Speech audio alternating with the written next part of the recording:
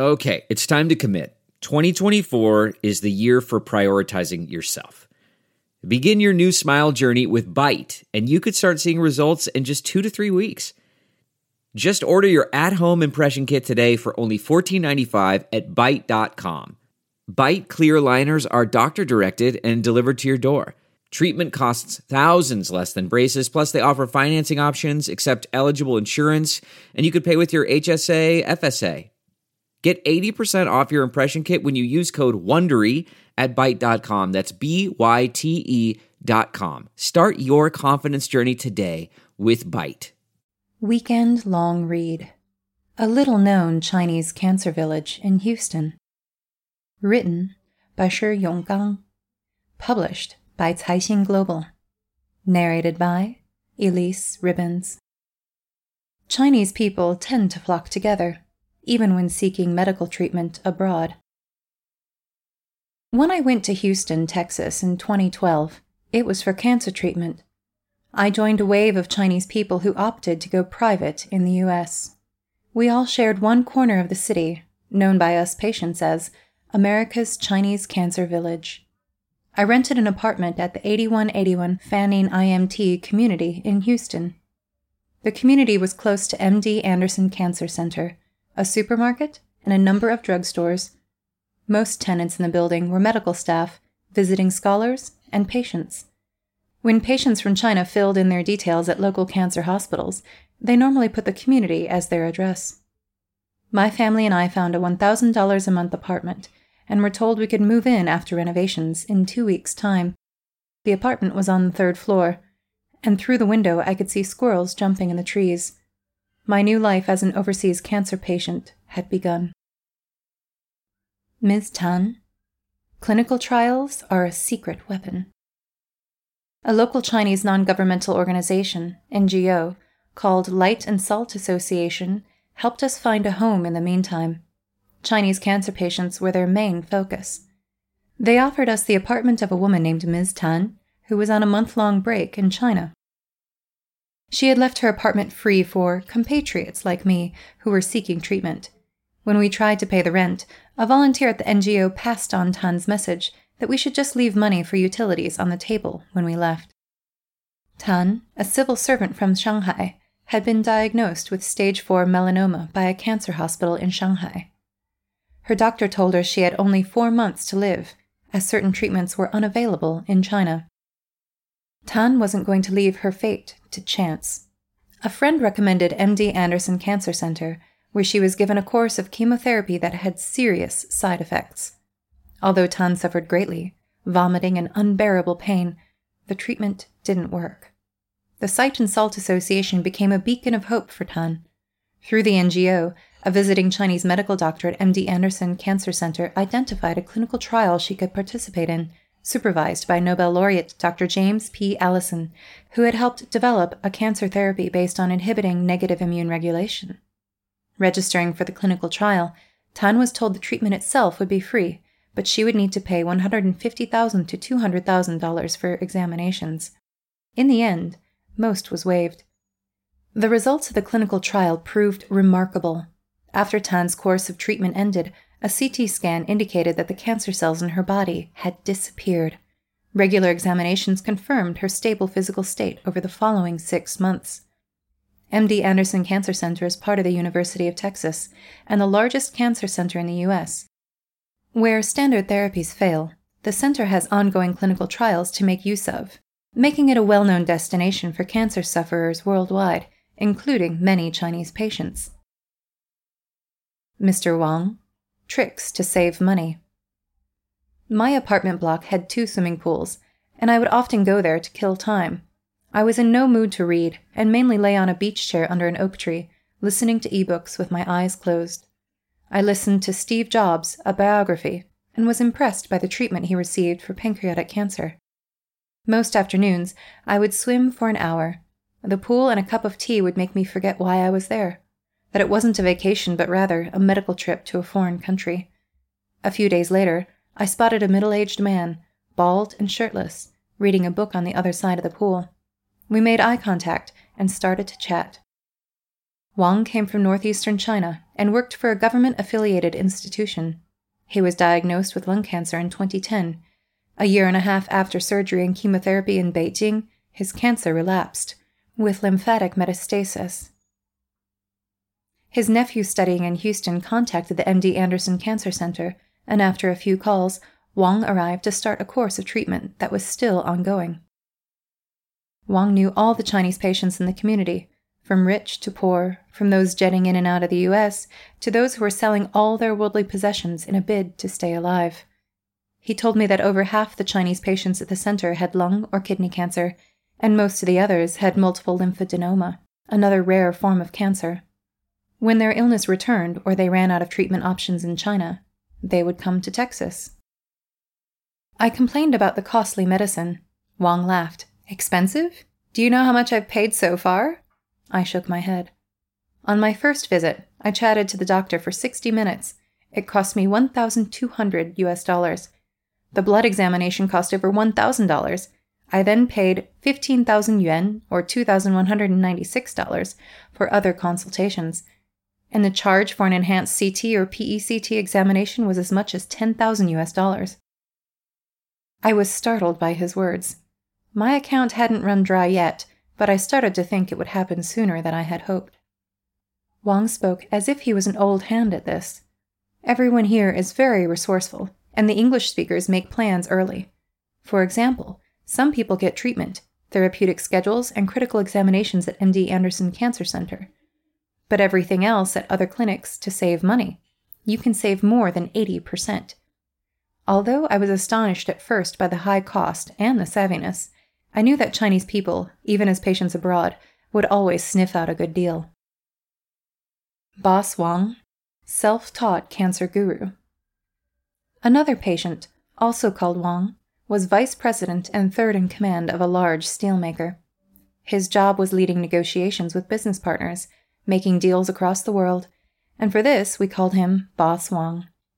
At about 9 a.m., Chinese patients and their families will start to gather by the pool, holding cups of healthy drinks such as vegetable juice, tea, goji berry essence, or jujube juice in their hands. Wang would sit by the pool and provide help for everyone, just like a doctor treating his patients. He reviewed hospital letters, prescriptions, and CT test results one by one. With reading glasses at the tip of his nose, he would read slowly and answer queries sternly. If there was something he didn't know, he'd write it down in his notebook, go home and study, and answer it the next day. These sessions happened once every 3 days at the IMT compound, a place where questions of the rarest of tumors and treatments were raised without trepidation. Wang said, "This treatment is like going back to college for me. Before, I studied steel.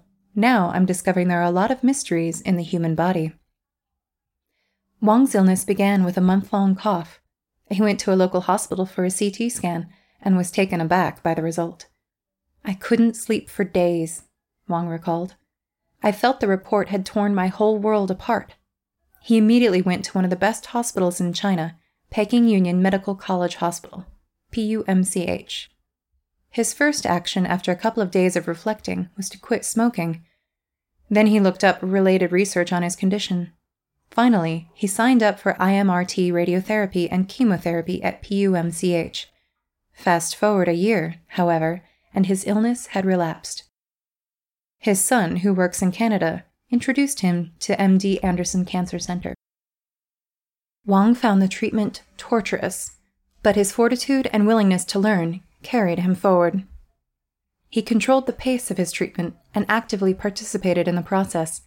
When he ran out of therapeutic options in one place, he moved back to China.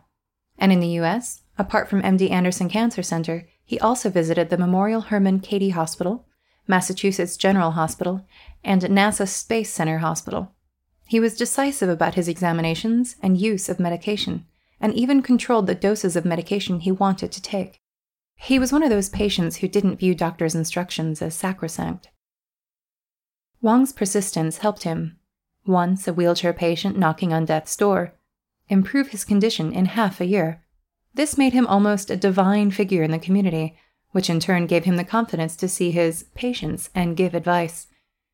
Once, when helping a lung cancer patient read the CT report, Wang saw a small nodule in the liver which the doctor said was too small to deal with for the time being.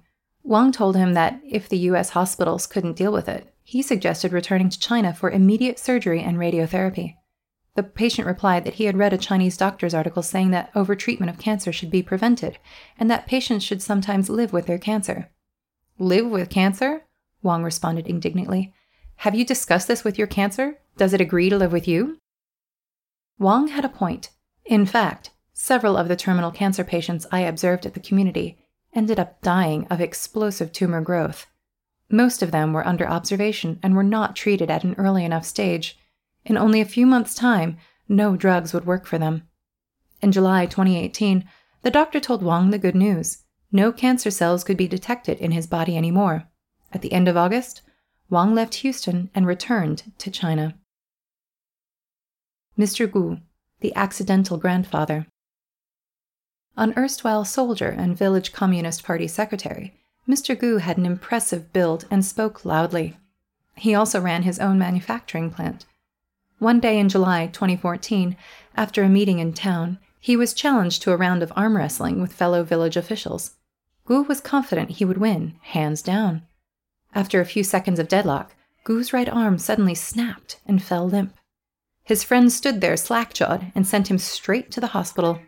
Radiography showed a fracture to his right humerus, but the doctor believed his condition was not that simple. Sure enough, a bone marrow biopsy confirmed his suspicion. Gu went on to be diagnosed with multiple myeloma. Cancer can be roughly categorized into hematologic malignancies, such as leukemia and lymphoma, and tumors, such as lung, liver, and gastric cancers. The former are generally more dangerous than the latter, and known as bone-eating disease by cancer patients in China. After several days of panic, Mr. Gu began the process of trying to save himself. He contacted experts in Beijing, while his daughter, Nyo, a student in Australia, arranged for him to visit MD Anderson Cancer Center in Houston. Within weeks, Gu and his family were in the consulting room. His doctor carefully studied Gu's medical history and biopsy results and discussed details of the disease and somatic reactions. After half an hour, she still hadn't mentioned treatment. Mr. Gu became worried and asked, "Is it possible for me to be cured?" The doctor answered patiently, "There is a suitable clinical trial available. It begins with 4 to 5 cycles of experimental chemotherapy, mainly aimed at removing the cancerous cells from your blood. The next step is an auto transplant. If you are willing to participate in this scheme, this phase is expected to end in February next year. The drugs will be free of charge." Gu learned that the clinical trial is only conducted at the MD Anderson Cancer Center and had 55 participants. What's more, the chemotherapy drugs included thalidomide, which caused thousands of children to be born with deformities, such as phocomelia, in the 1960s. 40 years later, Israeli doctors discovered by chance that the much-maligned drug could be used as a cancer treatment. In 2006, FDA again approved thalidomide as a drug for the treatment of multiple myeloma. It is hard to tell whether a drug that works against tumors is poison or not. In the case of thalidomide, the drug is a mixture of good and evil. Gu decided to join. Although he suffered serious side effects, he seemed to recover quickly. As the lonely and boring treatment process began, the man soon joined other Chinese patients gathering under the oak trees by the pool. He was called Secretary Gu by everyone. The scene was far from life back home in the village. Conversation revolved around complaining of the fees charged by MD Anderson Cancer Center, the skills of various nurses in drawing blood, and the impact of chemotherapy. They recalled the good old days before illness and wished away their feeling of helplessness. Nyo would often come by at lunch and take her father home. The young woman took good care of her father, delivering medicine, watching him take them, while gently caressing his hair. Many patients came to the MD Anderson Center around the same time as Gu, including Mr. Zhu, an engineer from Caixin, Zhejiang province. He was a thin lung cancer survivor with a son who was studying in the UK, who liked to shoot videos. Zhu and his wife often helped their son with filming. Zhu's son quickly set his sights on Nyo. One day, when I was passing by the swimming pool, I noticed Nyo and Zhu's son chatting. Nyo looked shy, and so did the novice director. I, like all the other passerbys, pretended not to see them, and walked on with my head down. Gu attempted to ignore his daughter's budding romance. Aside from his illness, her future was top of his mind, but Zhu's son obviously had a crush on Yo-Yo. Soon it would be Zhu's son who drove Gu to the hospital. Zhu's condition unfortunately worsened. His tumor grew rapidly, and the treatment failed. The night before he died, Zhu insisted on being taken back to the community. When Zhu met Gu, the two patients held each other's hand for a long time. Gu had better luck. Within 9 months, he was clinically cured, which made him the patient with the shortest treatment time of all the patients at 8181 Fannin IMT. He became an inspiration to other patients, eclipsing those who had been under treatment for years. In October 2016, Gu sent a red packet of gift money in our WeChat group, announcing that Zhu's son and Yo-Yo would be getting married. At the wedding, Gu could not help crying. In under a year, he was cured of cancer and had met his son-in-law. This was the kind of fairy tale that Houston's Chinese cancer village could feast on for years. In August of the following year, Gu returned to the U.S. for re-examination, accompanied by his daughter and son-in-law. Yo-Yo gave birth to a little boy during their stay in Houston, making Gu a proud grandfather. The number of Chinese patient families living in this community increased from around 20 in 2012, when I first arrived, to over 100 in 2020, before COVID hit. Sitting by the poolside, watching people coming and going, you could bear witness to the joys and sorrows of Chinese patients in this little corner of the U.S.